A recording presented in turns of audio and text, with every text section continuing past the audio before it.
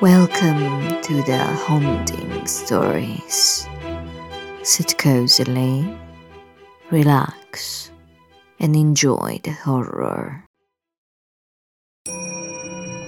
This time, it is a story by Ambrose Bierce, titled Staley Fleming's Hallucination.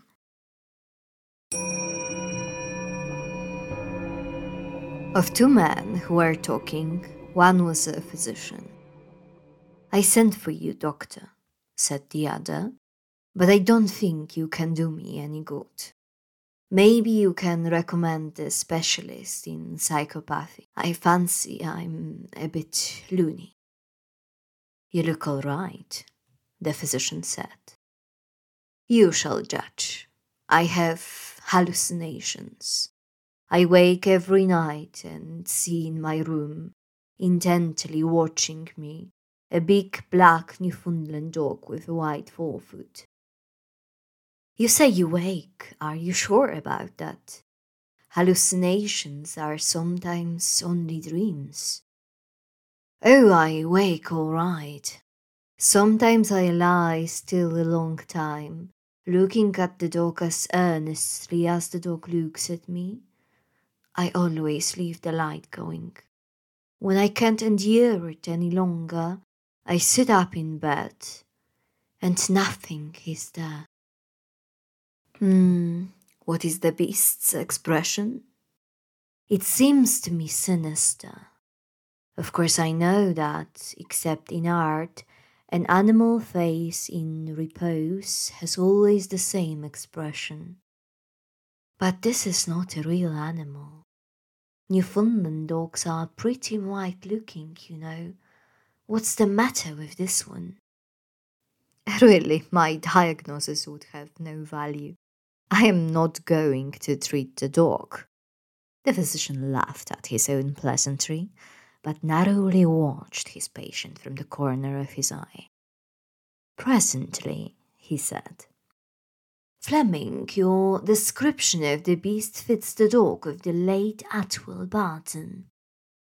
Fleming half rose from his chair, sat again, and made a visible attempt at indifference. "I remember Barton," he said.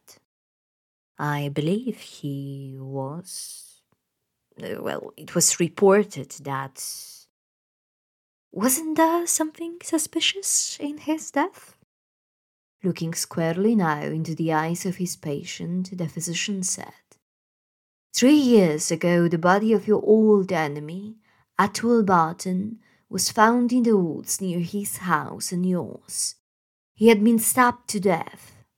There have been no arrests. There was no clue. Some of us had theories. I had one. Have you?" "I?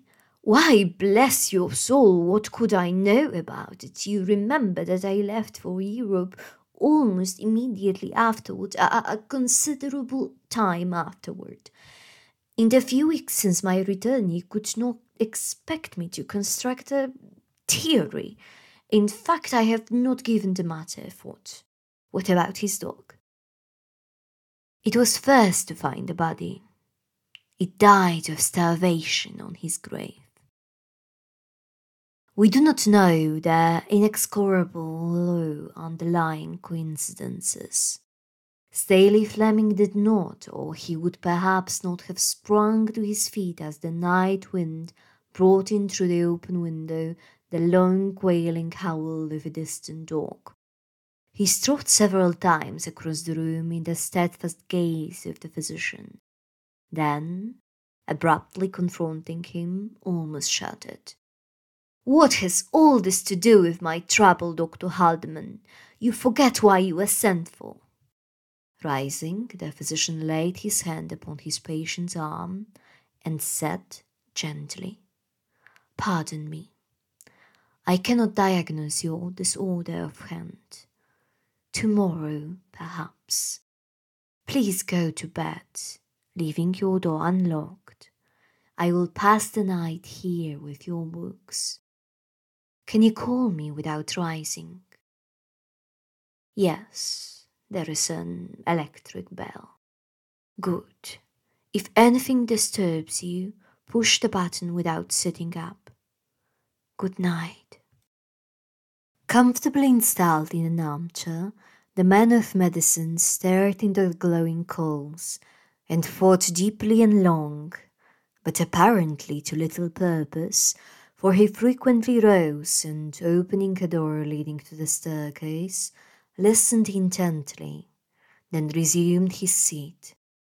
Presently, however, he fell asleep, and when he woke it was past midnight.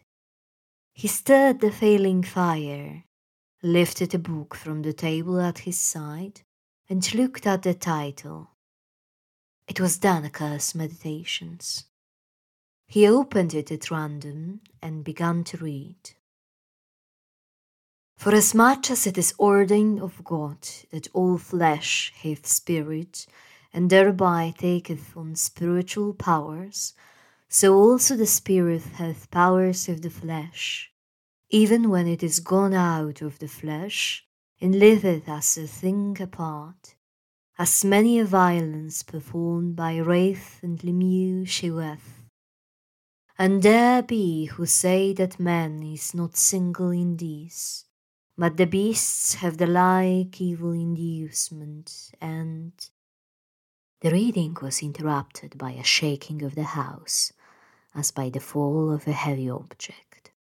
The reader flung down the book, rushed from the room, and mounted the stairs to Fleming's bedchamber. He tried the door, but contrary to his instructions, it was locked. He set his shoulder against it with such force that it gave way. On the floor, near the disordered bed, in his night clothes, lay Fleming, gasping away his life. The physician raised the dying man's head from the floor and observed the wound in the throat. "I should have thought of this," he said, believing it suicide. When the man was dead, an examination disclosed the unmistakable marks of an animal's fangs, deeply sunken into the jugular vein. But there was no animal.